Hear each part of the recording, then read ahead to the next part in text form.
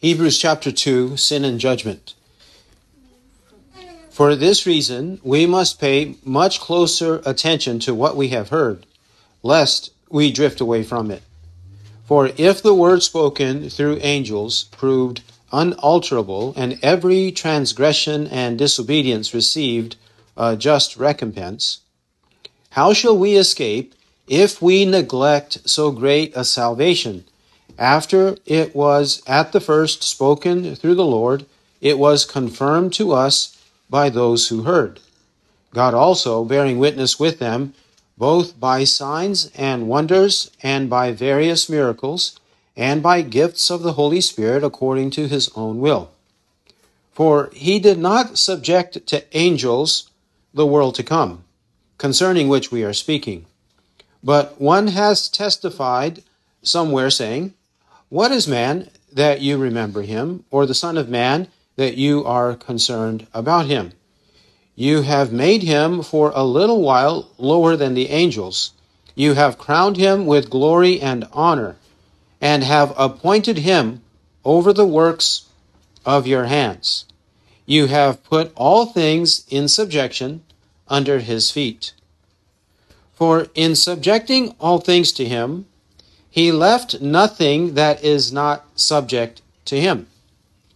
But now we do not yet see all things subjected to him. But we do see him who has been made for a little while lower than the angels, namely Jesus, because of the suffering of death, crowned with glory and honor, that by the grace of God he might taste death for everyone. For it was fitting for him, for whom are all things, and through whom are all things, in bringing many sons to glory, to perfect the author of their salvation through sufferings. For both he who sanctifies and those who are sanctified are all from one Father, for which reason he is not ashamed to call them brethren, saying, I will proclaim your name to my brethren. In the midst of the congregation, I will sing your praise. And again, I will put my trust in him. And again, behold, I and the children whom God has given me. Since then the children share in flesh and blood, he himself likewise also partook of the same, that through death he might render powerless him who had the power of death, that is, the devil, and might deliver those who through fear of death were subject to slavery all their lives. For assuredly he does not give help to angels, but he gives help to the offspring of Abraham. Therefore he had to be made like his brethren in all things, that he might become a merciful and faithful high priest in things pertaining to God, to make propitiation for the sins of the people. For since he himself was tempted in that which he has suffered, he is able to come to the aid of those who are tempted. Amen. There is sin and judgment in Hebrews chapter 2. It is a continuation from chapter 1, and most explicitly we will find it in chapter 2, verses 1 to 4. However, it is throughout this chapter. Remember that the apostle, in undertaking to write to the Hebrew Christians, the Jewish Christians, those who were of the ethnicity of the people of Israel, of the tribes of Israel, they would have been familiar with the Old Testament. They would have been familiar, those at least who were zealous and religious would have had some familiarity with the Old Testament and the interpretations of the day related to the various passages of the Old Testament. The apostle addresses them by quoting the Old Testament numerous times throughout the book of Hebrews. We especially have already seen it in chapter 1, and we will see it here again in chapter 2. Why does he do it? He does it because he is proving and showing that the God of the Old Testament is the same God as the New Testament. The Savior of the Old Testament is the same Savior of the New Testament. The Christ of the Old Testament is the same Christ of the New Testament. The way of salvation in the Old Testament is the same way of salvation in the New Testament. There is nothing new, nothing strange, nothing foreign, nothing that people could say, well, that's a new doctrine. That's a strange teaching. We never heard about Christ dying on the cross. We never heard that that was supposed to happen. So on. He is one by one taking apart their false beliefs. He will prove that the Old Testament teaches that. But in chapters 1 and 2, primarily, he is showing the people that Christ, in his coming, his first coming, in his incarnation, he is a superior source of revelation than all who preceded him. In this way, in that the Son of God personally walked on the earth and preached and demonstrated by example how to love God, how to know God, how to fear God, how to obey God. He did so. And in his presence, he died on the cross and rose from the dead. Things that the prophets preached would happen actually did happen. And they saw it with their own eyes. That's in chapter 1, especially verses 1 and 2. And then in chapter 1, verse 3, and through chapter 2, he seeks to prove that Christ is superior to all angels. He is superior to all angels. Therefore, he is above them. He is their creator. He is their God, and they must worship him. As we saw in chapter 1, verse 6, let all the angels of God worship him. His proof about the angels is also throughout chapter 2. Chapter 2, verse 2, he mentions angels. 2, verse 2. In 2, verse 7, he says, a little while, 2:5, he did not subject to angels the world to come. 2:7, you have made him for a little while lower than the angels. Verse 9, but we do see him who has been made for a little while lower than the angels. And then we come to 2:16, for assuredly he does not give help to angels. He is superior to angels, but at a point in time, he is inferior to angels in order to secure our salvation. This is the point he makes in chapter 2. Christ is superior to angels and ought to be worshipped by all angels and all men. But for a period of time, for a little while, he was made lower than the angels. And while he was made lower than the angels, he had to suffer and die for our sins. He had to do so to release us from sin, death, the devil, the punishment of sin, everything related to sin. He came and he had to be inferior to angels for a while. So if he is inferior to angels, the critics, the skeptics shouldn't say, well, he's lesser than the angels. Therefore, why are we worshiping him? Why should we follow him as Lord and God? Why should we consider him our Redeemer if he's lower than angels? Only God is our Savior and Redeemer. They know that from the Old Testament. Isaiah 43:10 and 11, I, even I, am the Lord, and there is no Savior besides me. Isaiah 43:10 and 11. They know that, and it's true. But his point is, he is both divine and human. Human for a purpose on the earth to pay for our sins.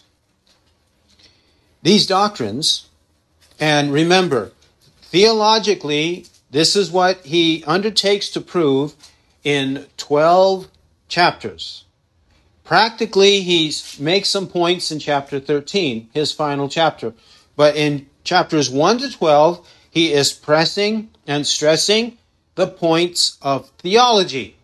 Our correct theology, otherwise there is no salvation. No salvation. Is that not what he said in verse 3? How shall we escape if we neglect so great a salvation? So, just because we might see some mass murderer and say, okay, he's not a Christian. He claims to be a Christian, but he's not a Christian. That's an easy case to decide. But what we are reluctant to do is to say, well, if people get theology wrong, it's not a sin, it's just a difference of opinion. It's just his background. He just interprets differently. His hermeneutic is different. He just read a certain book, and that the author of that book, he's a good Christian, so why would we blame him for that view? This is the tendency whenever theology comes up, to think that the invisible, the intangible, the theological is not as important as the moral. But the theological is the basis for the corrupt morality. Defective theology produces depraved morality. The two go together, hand in hand. That's the way it is. And the apostle shows this here. So chapter 2, we can see three main sections of chapter 2. We could break it up into more, but we'll do three main ones. Chapter 2, verses 1 to 4, a warning. This is one of the famous warning passages of the book of Hebrews. Chapter 2, 1 to 4. Next, in chapter 2, verses 5 to 8, he cites a passage from Psalm 8 in order to prove that Christ does have dominion, but temporarily he is made lower than the angels. That's chapter 2, 5 to 8. Then in chapter 2, 9 to 18, the fact that he had to die for our sins. He had to die. And this death was already proclaimed and anticipated in the Old Testament. Remember, we cited from chapter 1, it continues into chapter 2. Let's identify the Old Testament quotations first before we start the exposition. Remember in chapter 1, in case you missed it, chapter 1, verse 5 is Psalm 2:7.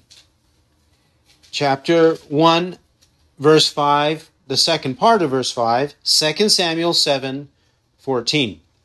Chapter 1, verse 6 is Deuteronomy 32:43 in the Old Greek text and in the Qumranic text of Deuteronomy 32:43.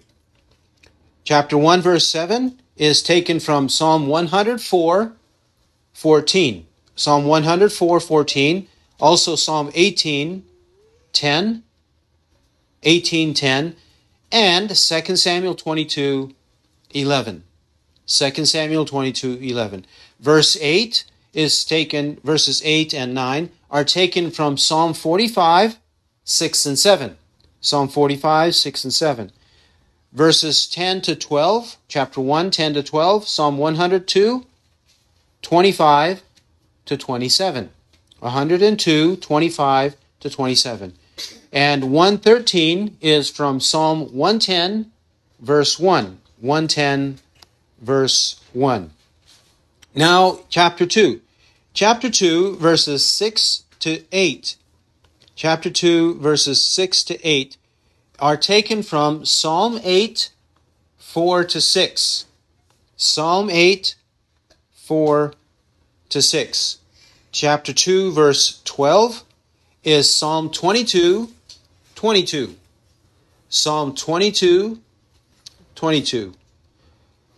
2:13, 2:13, Isaiah 8, verse 17, Isaiah 8, 17, and Psalm 18:2, Psalm 18:2. And verse 13, one more quote from Isaiah 8, 18. Isaiah 8, 18. These are the direct quotes from the Old Testament. This shows that if we neglect the Old Testament, ditch the Old Testament, denigrate the Old Testament, if we set it aside and relegate it to neglect and ignorance and even discard it, if we do any of that, it's a sin. We cannot do so. We must understand the Old Testament correctly. If we understand the Old Testament correctly, we will understand the New Testament. The New Testament is a commentary of the Old. Whatever we read in the Old is consistent and harmonious with the New. The two go together. Next, chapter 2, 1 to 4. This is the first warning passage of the book. 2, 1 to 4. For this reason, we must pay much closer attention to what we have heard, lest we drift away from it. For this reason. Because of what he's teaching, he says, we must pay much closer attention to what we have heard. We must. There is no choice here. There is no preferential feelings, no opinions, no my view, your personality, my personality, my culture, your culture. None of that is relevant. We must pay much closer attention. Most times when people gather, most times when people read the Word on their own, most times people are not paying attention. Their thoughts are distracted. They're thinking about the weather. They're thinking about their day. They're thinking about their night. They're thinking about the next day. They're thinking about their troubles. They're thinking about the speaker. They're thinking about the words. The words or the terminology, the diction. They're thinking about anything and everything else except what God is saying. He says we must pay much closer attention. Whatever attention you have already given, it's good, but it's not good enough. And he also says to what we have heard. It is very easy to be casual with what we hear. Throughout the day, most of the time, we are not listening or hearing things about eternal salvation. Most of the time. It has to do with family, with children, with friends, with our jobs. It has to do with politics. It has to do with culture, what's happening in the world. It has to do with cooking and cleaning. It has to do with different things like that in life. But this here, he says, to what we have heard. Why? Because it has to do with salvation. It has to do with salvation. People think salvation is easy. But Jesus said in Luke 13, 22 to 30, strive to enter by the narrow gate. He said, strive. Strive. He didn't say it would be a leisurely walk. He didn't say it would be a cakewalk. He didn't say you will enter on a bed of ease with your feet up. He didn't say it like that. He said strive. So here too. Why? Why must we be actively striving? Why is it active, not passive? Why is it forward, not neutral or backward? Because he says, lest or else we drift away from it. We drift away. If there is a boat at the bank, if there is a boat right there at the shore, and the wind is blowing, and the owner of the boat, the sailor, does not have an active, secure means of making sure that boat stays there and that the wind doesn't blow it away into the middle of the sea, he's going to lose his boat. But this is what happens. We have many waves, sometimes tidal waves of life, bombarding us, overwhelming us, flooding us, and it causes us to drift away. Sometimes gently, sometimes harshly. We drift away. This can easily happen with the things of God. It should not. We should have diligence, awareness, and exert much effort not to drift away. Now the warning part. He says we must do this and not drift away, but why? Why so? Verses 2 to 4. For if the word spoken through angels proved unalterable, and every transgression and disobedience received a just recompense, how shall we escape if we neglect so great a salvation? After it was at the first spoken through the Lord, it was confirmed to us by those who heard, God also bearing witness with them, both by signs and wonders, and by various miracles, and by gifts of the Holy Spirit, according to his own will. What is the comparison we have? What is the comparison? The comparison in verse 2 has to do with the delivery of the law of Moses. It has to do with not only the delivery of the law of Moses by means of angels, through angels, but it also has to do with the worst penalty or the penalties that Moses inflicted on those who disobeyed. Whether it is repayment of goods or the cost of one's own life.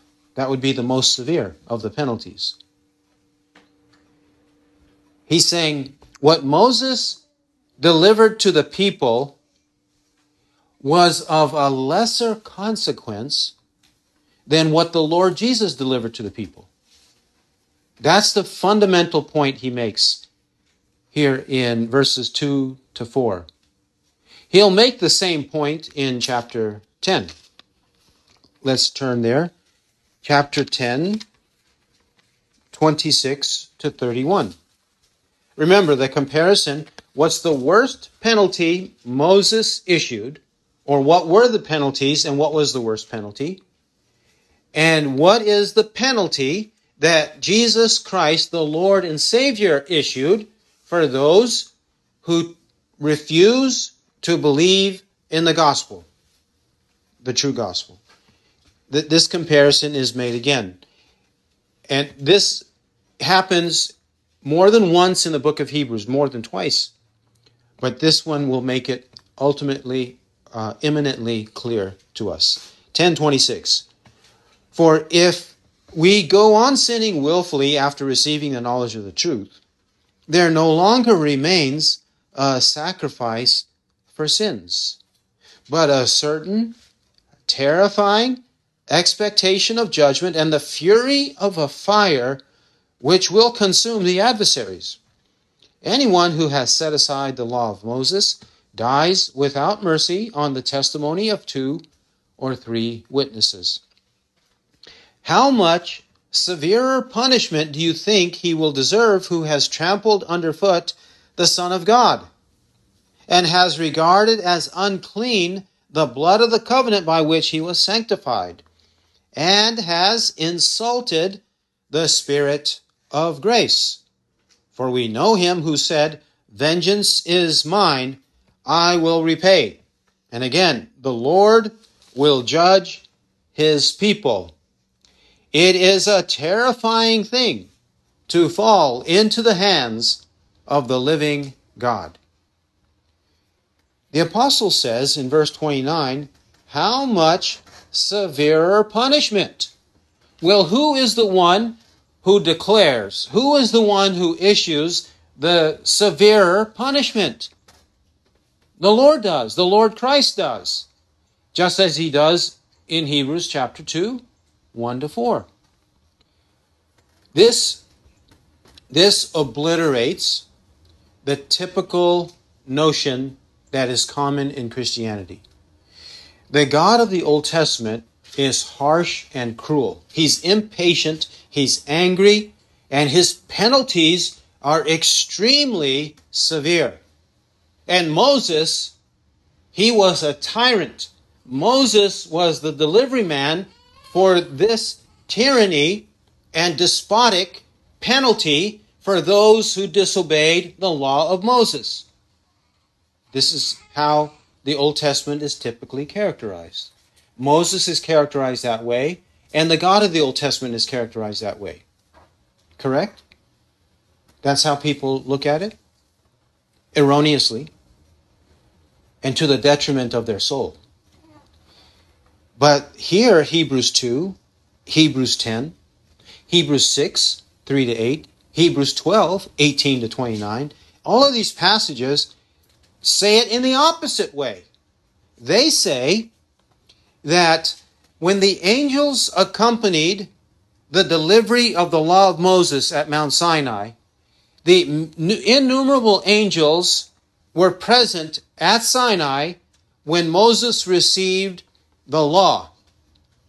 And the presence of the innumerable angels shows that this was an unalterable law.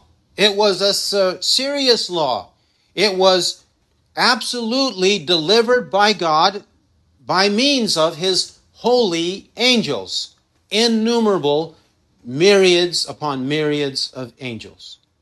Which, by the way, for Old Testament references, Deuteronomy 33:2, Deuteronomy 33:2, and Psalm 68:17. Psalm 68:17. The Old Testament itself confirms this point, that innumerable angels accompanied the issuance of the law of Moses. Therefore, unalterable. It's fixed. This is the way it's going to be. God said through Moses, by means of a company of innumerable angels. That's the way it's going to be. Every transgression, disobedience received a just recompense. If there was theft, repayment for theft. If there was murder, the cost of one's own life. And various other penalties. These were the penalties. A just recompense. What's a just recompense? A fair, equitable punishment. Not a severe, excessive punishment, but equal punishment for the crime committed. It was a righteous penalty, he says. Just recompense. So, if that's the way it was with the Mosaic covenant, he says in verses 3-4, have we really considered it this way? How shall we escape if we neglect so great a salvation? The penalties of Moses, the worst, the death penalty, you would lose your physical life. Physical life. But here, he says, you could lose your spiritual life forever. Your soul would be punished forever. No salvation. And it's a great salvation because it lasts eternally in the presence of Christ. And that is why it's so great. We who deserve the penalty of eternal punishment in hell, we are delivered from that and we spend eternity in heaven with Christ. That is the great salvation. We don't deserve it, but Christ made the way for us to be saved. Not only is it a great salvation, and we will not escape. There's no escape. People think they will escape. They think, yes, I sin. Yes, I'm not perfect, but I'm trusting the grace of God. Yes, when I die and I meet God and He queries me, I'll just plead for His grace. Well, I know He's loving, patient, kind, gracious, merciful. So I know that, and so don't bother me with what I believe. It'll all turn out well. This is the typical attitude people have in Christianity and also in other religions.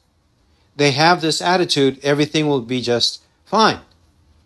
However, he says, it won't be fine. Verse 3, why? Have we considered what actually we are rejecting? What actually we are denying? Who we are denying?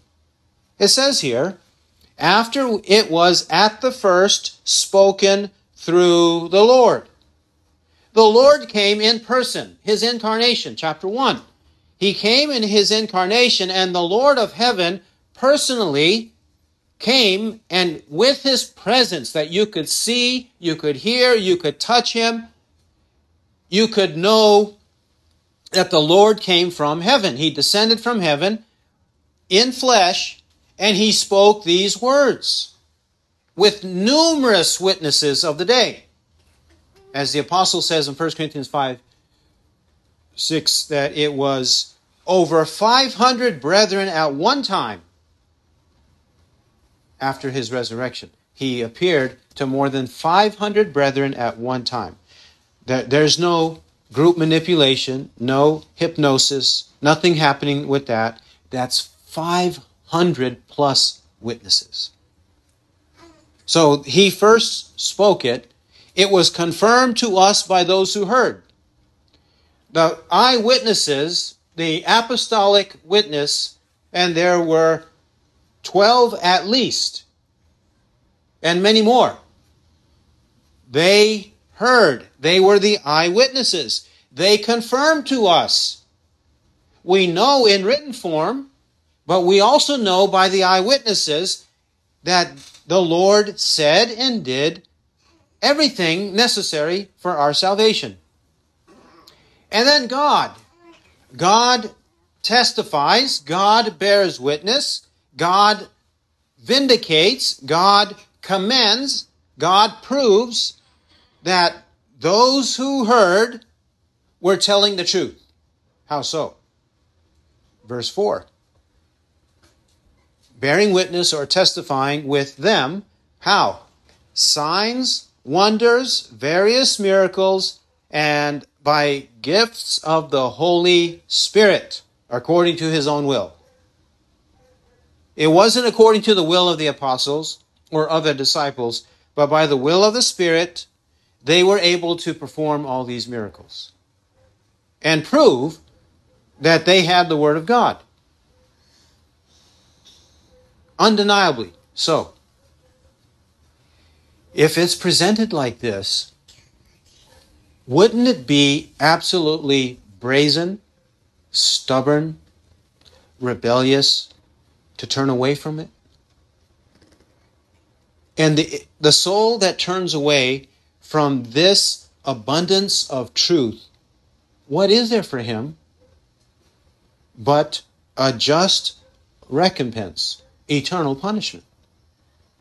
You're rejecting Christ Himself. You're not rejecting Moses, a man. You're rejecting Christ, which means it has a bearing on the soul, the eternal soul. Either will go to heaven or will go to hell. So this salvation cannot and should not be neglected. So far is he talking about neglect? So far, what would neglect be?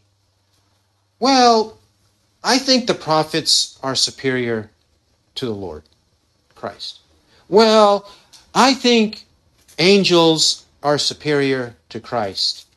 And He is lesser than angels, so He is not as important as the angels. I'm going to pay attention to the angels. Christ does not possess divinity, so I'm not going to give Him the attention that the apostles have been preaching. I'm not going to give him that kind of attention, that adoration, that worship. I'm not going to give any of that to him. This is the way people are. And he says, if we think that way, and many cults think that way. There are many cults. They say, some of the cult leaders say that they are Jesus Christ. We even have them today, who think that they are a reincarnation of Jesus Christ, even today.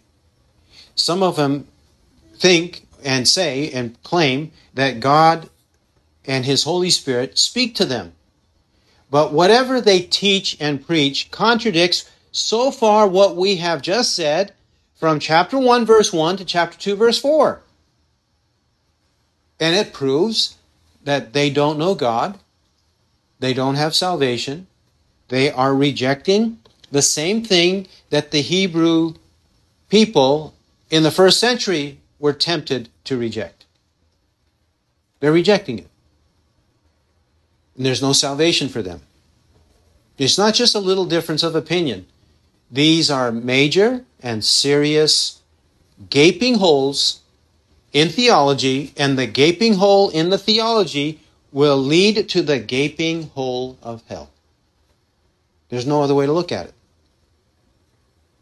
Now, to prove that he had to descend, he had to come into the world, he had to be made lower than the angels. This is proven in verses 5 to 8. For he did not subject to angels the world to come, concerning which we are speaking. The world to come is the age to come, that is heaven, the new heavens and the new earth, heaven and hell. That's what he means by the world to come. God did not subject the world to come to angels. Nobody would say, no one would teach, no passage of the Old Testament teaches that the world to come is going to be subjected to angels. Does not teach it. Even this quote from Psalm 8, verses 4 to 6, the Jews who correctly interpreted understood it to be a reference to the Son of Man, the Son of David, the Son of God, the coming one, the Christ, the Messiah, the Redeemer, the Savior. They knew it to be a reference to him, not to angels. Could not be angels. Absolutely could not be angels, according to verse 7. You have made him for a little while lower than the angels. So the world to come is not given to angels, but to this one who for a little while, 33 and a half years, has been made lower than the angels. It's a watertight argument. There's no way to refute it. Then verse 6. But one has testified somewhere, saying. Let's deal with the introduction to the quote. One has testified somewhere. Critics of the apostle accuse him of not knowing who the one is. Who is the one who testified? Which is absurd. Does he not know that David wrote Psalm 8? Of course he knows it. He knows that the Psalms were written by David. He knows that. It's indisputable. In other places in Scripture, sometimes it will be mentioned that David wrote a certain psalm, such as our Lord did this in Matthew 22, when he says that, why is it that David says in the Spirit, the Lord said to my Lord, sit at my right hand? That's from Psalm 110. So everybody knew when Jesus was answering his critics, no one disputed that David wrote the Psalms. But his point is not to draw attention to David, so he simply suppresses the name. Not that the name is unknown to him, or unknown to the readers, or irrelevant in any way to the readers, but for the sake of his argument, he doesn't want anybody to be distracted. So he just says one. We do that sometimes as well. The same with the word somewhere. Does he not know it's in Psalm 8? Of course he knows it's in Psalm 8. He uses this phrase or this combination, compound word, somewhere also in chapter 4. Chapter 4, verse 4, "For he has thus said somewhere concerning the seventh day, and God rested on the seventh day from all his works." Well, any superficial reading of the Bible and understanding of the Bible, we know that that verse is from Genesis 2:2. You don't have to read very far in the Bible to know it's in the book of Genesis. Genesis chapter 2, verse 2. He knows it's there, but he simply says somewhere. Why? Because the location is irrelevant for his point. That's why he says that. And, by the way, this is found, if one is interested, by a Christian named Justin. Justin was from the city of Samaria. He was a Gentile and a philosopher. And then he was converted. And in AD 150, he has a work called Dialogue with Trypho, a Jew. Justin's dialogue, and Justin, by the way, is also known as Justin Martyr because he was martyred. Throughout history, commentators and historians referred to him as Justin Martyr. Dialogue with Trypho, a Jew, page 260, he uses the same compound word somewhere. But if you read his dialogue, he is abundantly quoting the Old Testament, left and right, and he knows who he's talking about, what he's talking about, and he has precise details about everything he's saying in his dialogue with Trypho. But he says somewhere he uses that word. He also does so in his first apology. It's known as first apology or first defense before the authorities. First apology or first defense in chapter 3. So, this is a way of speaking. And we do that sometimes in English as well. I just said sometimes. I could illustrate with 2 or 3 or 5 or 10 examples, but we don't need to. We're going to move on. And that's what he's doing right here. Next, he says, "What is man that you remember him, or the Son of Man that you are concerned about him?" Notice in our Bibles that when we get to verse 8, the New American Standard Bible has mistakenly not capitalized the H of him the 3 times it appears in verse 8. The 3 times it appears not in the quote, but in his exposition. For in subjecting all things to him, that H should be a big H, not the small one. He left nothing that is not subject to him. Big H, again. It should be. But now we do not yet see all things subjected to him. Should be another big H. Those 3 occurrences, because they are not capitalized, it has added to the confusion of interpreters of this passage. They should be capitalized, and if they are capitalized, it would make it more clear why he is quoting Psalm 8. The apostle is quoting Psalm 8 because Psalm 8 has to do with Christ. It's not dealing with fallen man. It's not dealing with redeemed man. It's dealing with the Son of Man, Christ himself. That's what Psalm 8 is about. Neither man, fallen man, nor redeemed man, that would be the church. It's not dealing with those 2 groups. It's dealing with Christ himself. Psalm 8 is definitely, indisputably doing so. Now, this should be clear in context because though he says from Psalm 8 that the Son of Man has authority and rulership subjection over all things, he says, we do not yet see all things subjected to him. That is, the world to come has not taken place. Therefore, we don't visibly see that. But we will see it. But meantime, verse 9, but we do see him. Now they have a capital H for him. But we do see him who has been made for a little while lower than the angels, namely Jesus.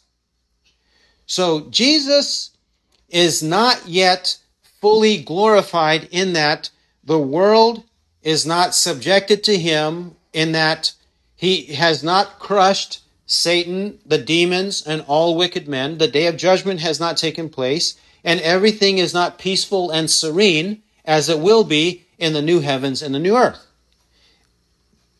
At that point, everything will be perfectly subjected to him, and visibly so to us, the church. It will be at that point. But meantime, verses 9 to 18, he has to be lower than the angels for a period of time to die for our sins. That's the way in which he's using Psalm 8.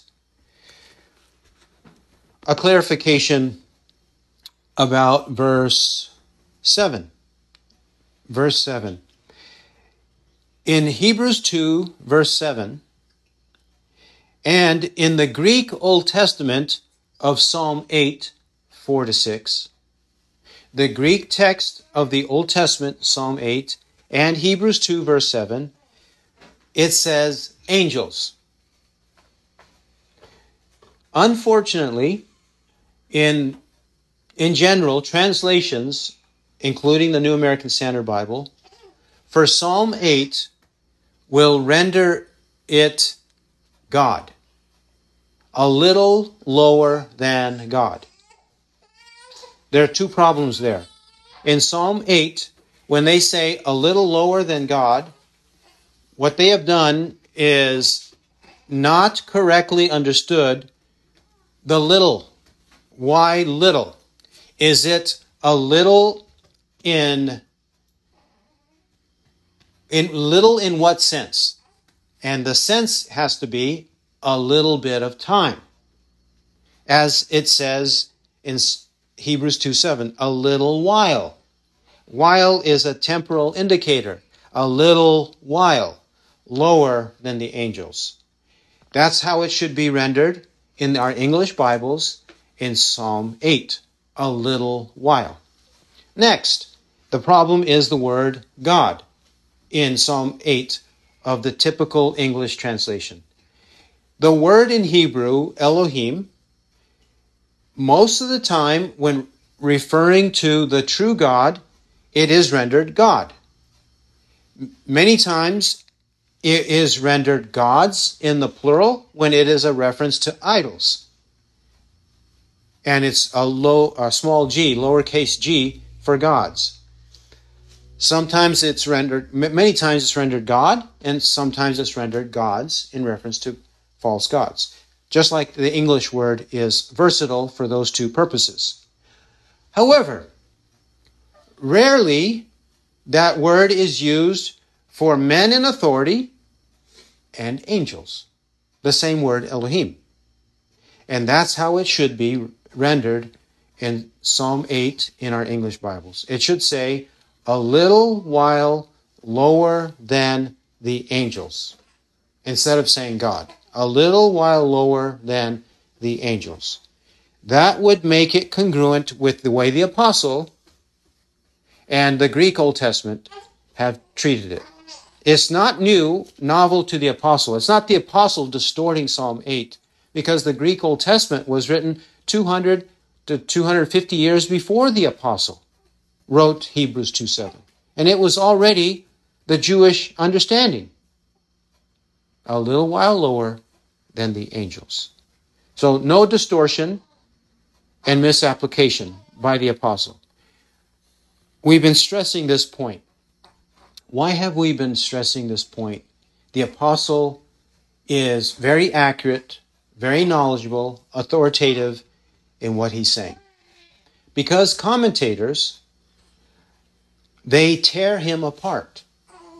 Commentators, scholars of the day, of today and throughout history, they have distorted the apostle, maligned the apostle, and said that he doesn't know how to interpret the Old Testament. Yes, that's what they believe. They don't always say it forthrightly in their commentaries, but if you read carefully, that's what they mean. That's what they believe. But we can't have that. Whenever the New Testament quotes the Old, it is accurate, it is perfect. Another thing to note, whenever there is an Old Testament prophecy of Christ, the Old Testament passage by the prophet refers to Christ. The apostles know it, and they quote the Old Testament passage referring to Christ. This is known as single fulfillment. Single fulfillment.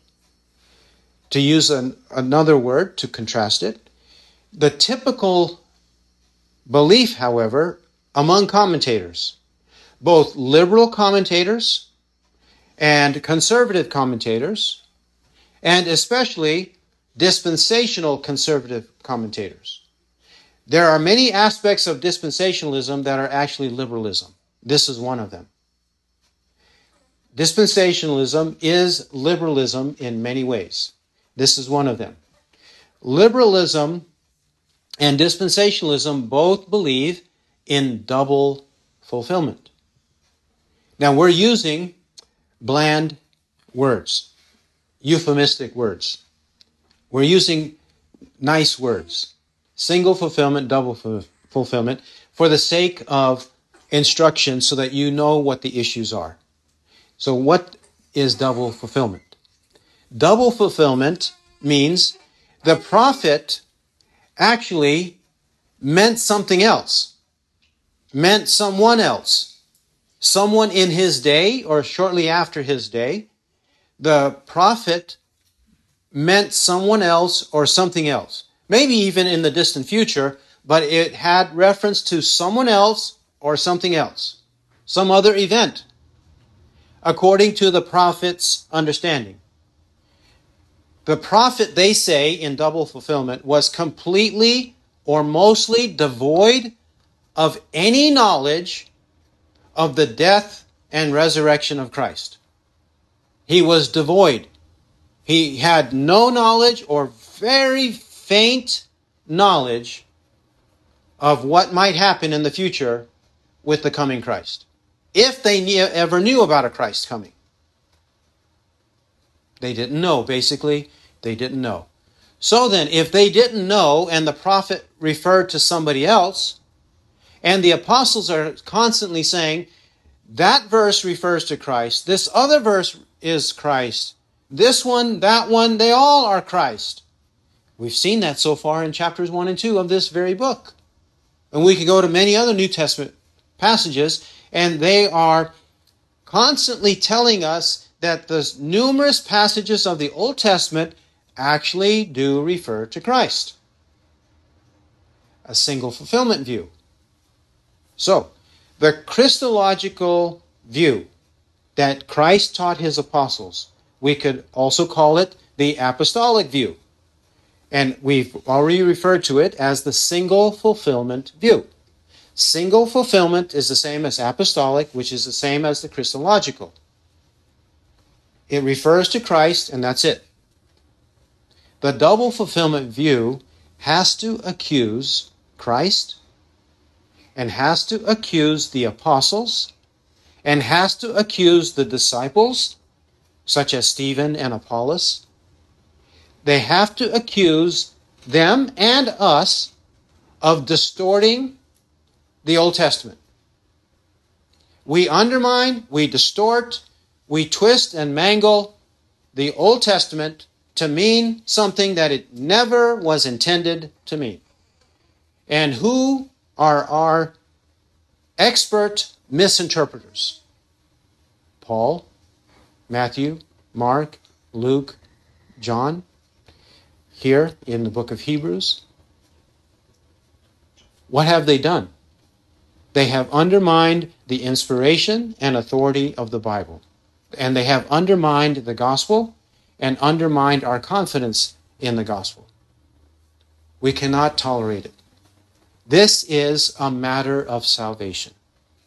Because if they have belief in a different gospel, I'm talking about modern liberals and dispensationalists, if they have belief that there's a different gospel throughout the Old Testament than here, then the Bible is teaching 22 or 22,000 different gospels.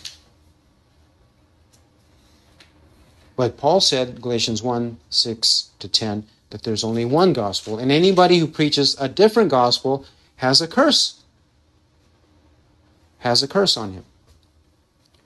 This is serious. It would be a sin and worthy of judgment if we misunderstand this important doctrine.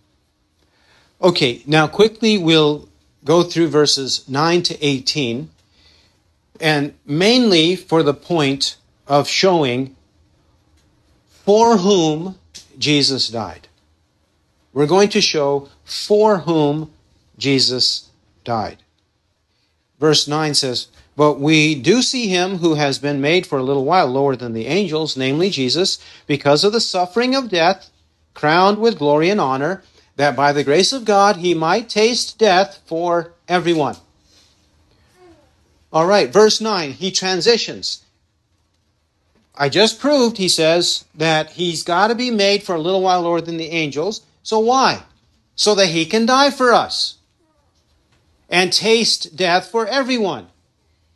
For that purpose, he must come and die. Look at the phrase as well. It says suffering of death. Why would he say the suffering of death?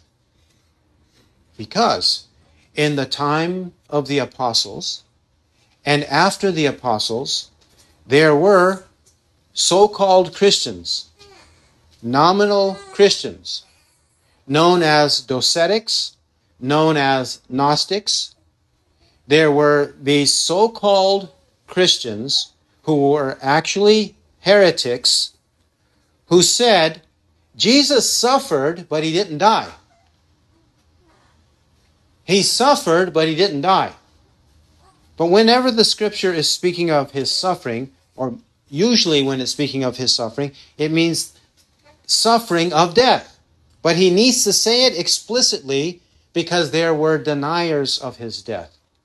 He didn't die, he swooned, like liberal theologians say, who don't believe in miracles. He swooned. Yes, he passed out, he was out for a while, but he was revived and showed himself, appeared to the disciples, to the apostles. He just swooned. He didn't actually die. And lest you think that this is only liberalism, it's not. The cult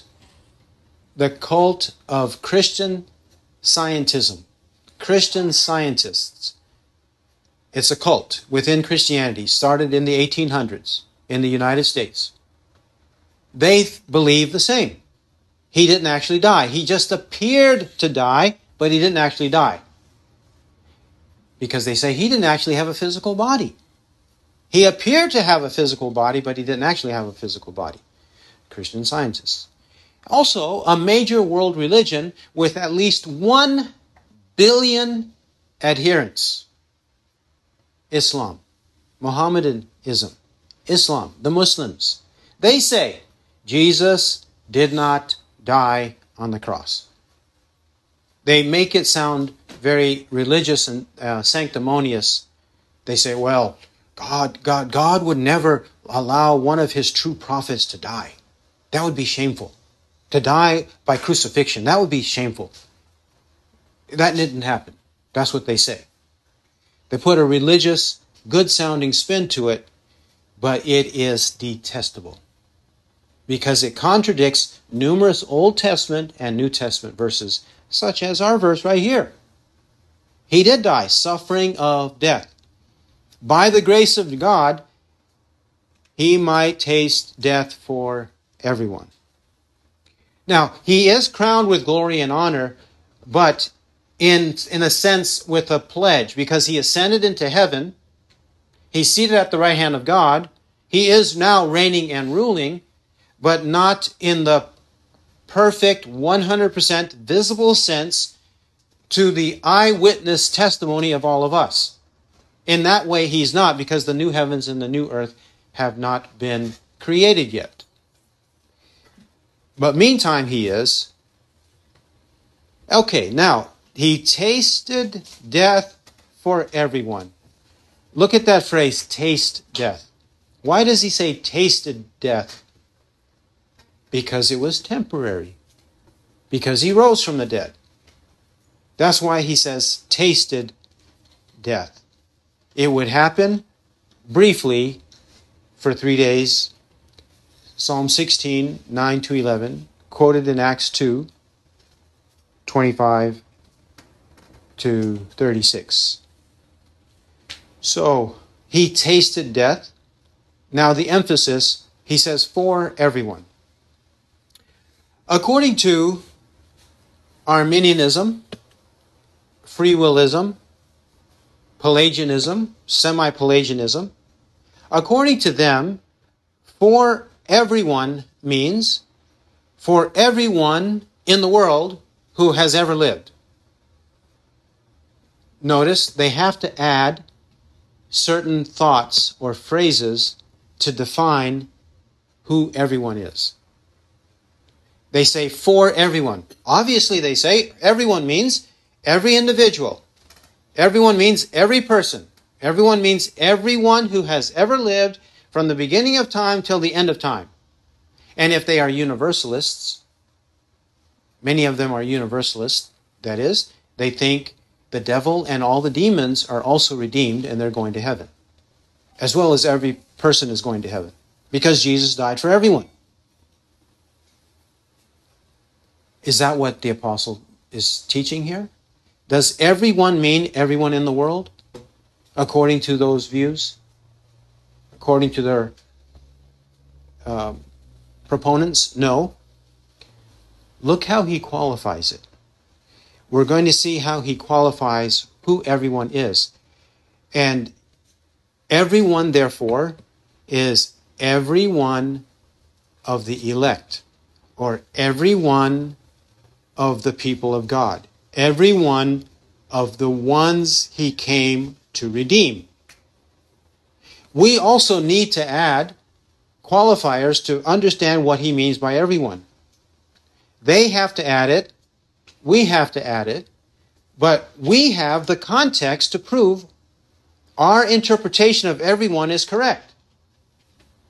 Their interpretation is not only inaccurate, it is contrary to the will of God, the Word of God, the works of God.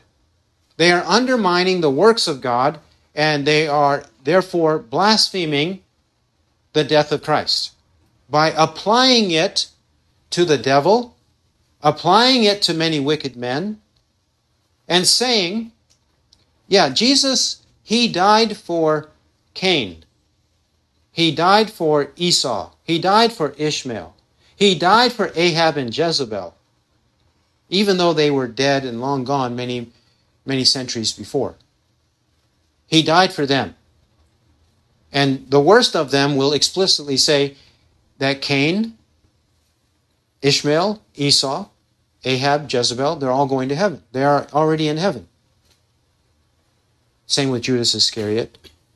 The same with Hitler, Stalin, and other murderous tyrants of the past. So they're all in heaven. Who is everyone? We start at verse 10. For it was fitting for him, for whom are all things, and through whom are all things, in bringing many sons to glory, to perfect the author of their salvation through sufferings. Verse 10, it was fitting for the Father, basically who possesses all things, created all things, and for whom are all things, to control all things, to do what? To bring many sons to glory. Why does he now qualify it and say many sons? He says many sons. The Son of Man did not come to be served, but to serve, and to give his life a ransom for many. Matthew 20:28. A ransom for many. Same here. Many sons. To perfect the author of their salvation through sufferings. Christ is the author of their salvation, which is our salvation, the many sons' salvation. If hell is real, and if people do go to hell, then why are they not saved? Because only the many sons are saved. Many sons to glory, because he is the author of their salvation, not the people thrown in hell. Verse 11, for both he who sanctifies and those who are sanctified are all from one Father. He says that those who are sanctified. We cannot say Ahab and Jezebel and Judas Iscariot are sanctified. That would be contrary to the numerous scriptures that address these individuals, address the spiritual condition of these individuals. They're not sanctified. Who are the sanctified? The ones who are actually redeemed. And he also says, all from one Father. Look at that. He uses a universal word again, all. He said everyone in verse 9. He says all in verse 11. We are all from one Father. One Father who has redeemed us. Therefore, we are many sons. What else does he call us? For which reason he is not ashamed to call them brethren. He calls them brethren. Them brethren. Does them include Esau? Does it include Pharaoh, who opposed Moses in Egypt? Does it include Jeroboam, son of Nebat? Does it include in Revelation 2 the Nicolaitans? Does it include Alexander the coppersmith who did me much harm? Does it include people like that? He says God is calling, or Christ is calling them brethren, brothers. How would Christ ever call Ahab a brother? Judas a brother? Saying, verse 12, I will proclaim your name to my brethren. In the midst of the congregation, I will sing your praise. Psalm 22:22 is quoted. So Christ is the speaker saying to the Father, my brethren and congregation. That sounds limited. Verse 13, behold, I and the children whom God has given me. Children. Is everyone a redeemed child of God? No. The rest of the scriptures make that clear. Also, the children are those children God has given to Christ. But has God given every person in the world to Christ? No. Only the children. Verse 14. Why was he incarnated? He says in verse 14, since then the children share in flesh and blood, he himself likewise also partook of the same, that through death he might render powerless him who had the power of death, that is, the devil, and might deliver those who through fear of death were subject to slavery all their lives. We, the children of God, have flesh and blood. So Christ took upon flesh and blood in order to die with his flesh and blood, and by his death render the devil powerless to control us and to put the fear of death within us. We had it before, but now we have release of it. We were slaves to the fear of death because God gave the authority to the devil to bind us that way before our conversion. But after our conversion, because we believe in the death of Christ, and the death of Christ was applied to us, his blood was reckoned to us. Now that has changed. But there are still many people, until their last breath, are absolutely terrified of dying. And they have no peace, no consolation, no comfort. Because Jesus didn't die for them. He only died for those who are relieved of this fear of death. Now, that's not to say that the flesh doesn't sometimes trouble us and tempt us about the fear of death. We're not talking about that. But we are talking about substantially, we have confidence that when we die, we will be with Christ. 16, for assuredly he does not give help to angels. See, he did not come to redeem fallen angels, the demons, contrary to universalism. He does not give help to them, but he gives help to the offspring of Abraham. Christ helps us. Christ does not help angels, fallen angels. The chosen angels, 1 Timothy 5:21, the chosen angels, they don't need the death of Christ and redemption. The fallen angels, the demons do, but he's not giving them any help. He's giving us help to redeem us. 17, therefore, he had to be made like his brethren. That's us again, in all things, that he might become a merciful and faithful high priest in things pertaining to God to make propitiation for the sins of the people. He says, the people, propitiation for the sins of the people. The merciful and faithful high priest. In Leviticus 16, on the Day of Atonement, this is one example. The high priest, he offered sacrifices for himself, for his family, and for the sins of the people of Israel. Not for the Canaanites, the Egyptians, the Babylonians, the Hittites, not for anyone else, but for Israel. In the same way, that was a type of what Jesus would do. He would die for the people that God redeems through his death. The people for his own possession, zealous for good deeds. We are his people. God's wrath is no longer against us. Verse 18, for since he himself was tempted in that which he has suffered, he is able to come to the aid of those who are tempted. Christ comes to our aid when we are tempted. He does not come to the aid of people generally when they pray to him. God does not hear sinners. John 9:31. Not generally to unrepentant sinners. He's not coming to their aid to help them in their spiritual life. But he is coming to our aid. He who has ears to hear, let him hear what the Spirit says. Amen.